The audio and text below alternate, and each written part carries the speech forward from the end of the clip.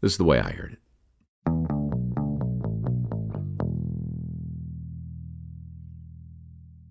As Claire Danes shared her thoughts on the importance of counterintelligence in a post-9/11 world, Karen squirmed uncomfortably on the couch beside her and pretended to listen. Did Claire Danes know anything about espionage or counterintelligence? Probably not. But she did play a CIA analyst on a TV show called Homeland, a role that apparently qualified her to weigh in on matters of national security. But Karen's discomfort on that particular morning had nothing to do with the topic of conversation or the opinions expressed by Claire Danes.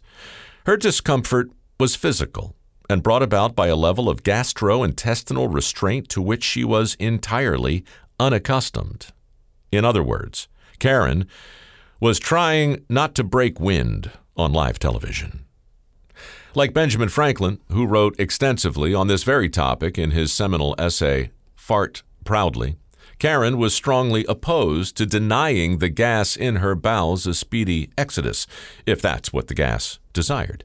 She had always believed that holding back that which was destined to vacate the premises was fundamentally unhealthy, a fact her friends and co-workers knew all too well.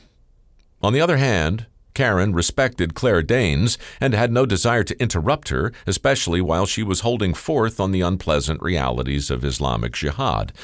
More to the point, the discomfort in her colon was ambiguous and shifting, making it difficult to anticipate the type of flatulence she was trying to suppress or the sound it was liable to make. It could be a fizz or a fazz, a poot or an anti-poot, none of which would have been terribly disruptive, but it could have just as easily been a classic, a tear-ass, a squeeze-through, or, God forbid, a murky, that unfortunate mix of air and fluid whose unpredictable emergence often required a visit to the restroom.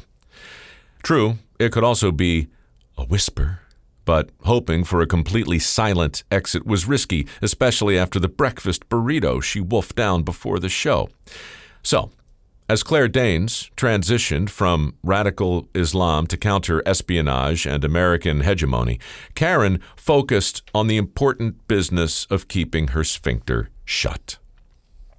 Meanwhile, at the other end of her GI tract, another packet of vapor left Karen's rumbling stomach and entered her small intestines, where it began its own march toward freedom. Sensing this new advance, Karen crossed her legs and hoped the fumes might find a cubbyhole in which to pause along the way, a nook in the duodenum, perhaps, or a cranny in the sacrum. Maybe, somewhere in the folds of her ileum, the unwelcome exhaust would linger until the commercial break, when she could blast it out with impunity. Alas, it was not to be. For in the midst of her increasing discomfort, Karen made a rookie mistake. She glanced down at the monitor between the cameras to see if she looked as uncomfortable as she felt. Damn, she thought, these new high-definition cameras really are a nightmare. She was right. Every flaw was highlighted, every pore magnified, and there, on the giant monitor, she couldn't help but notice the sweat beading on her upper lip, along with the conspicuous absence of her eyebrows, which, she had to admit, suddenly appeared more absent than ever.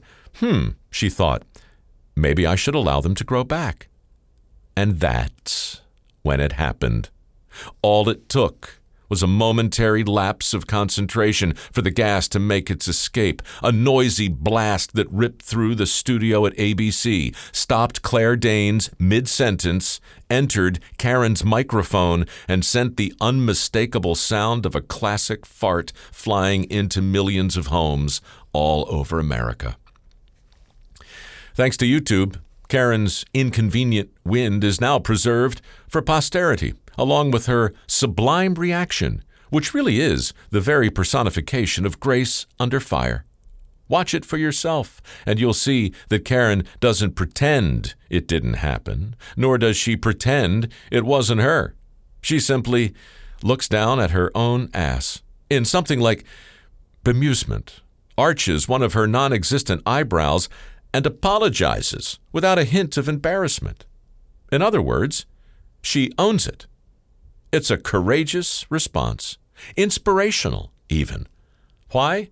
Because Karen's reaction not only illustrates our collective reliance on the modest O-ring upon which so much of our dignity depends, it reminds us that Americans fart, on average, no less than 15 times a day. A shocking but verifiable statistic that should serve to unite us all in these divided times. Obviously, by her own admission, Karen Johnson has always farted a lot more than the average American. That's why she no longer goes by Karen. She changed her name long ago to honor the sound that she, like Ben Franklin before her, was never ashamed to make. I refer, of course, to the sound that's synonymous with a certain cushion. The sound that prompted the co-host, who famously farted on The View, to change her name from Karen to Whoopi. How she got from Johnson to Goldberg, well, that's another story. Anyway, that's the way I heard it.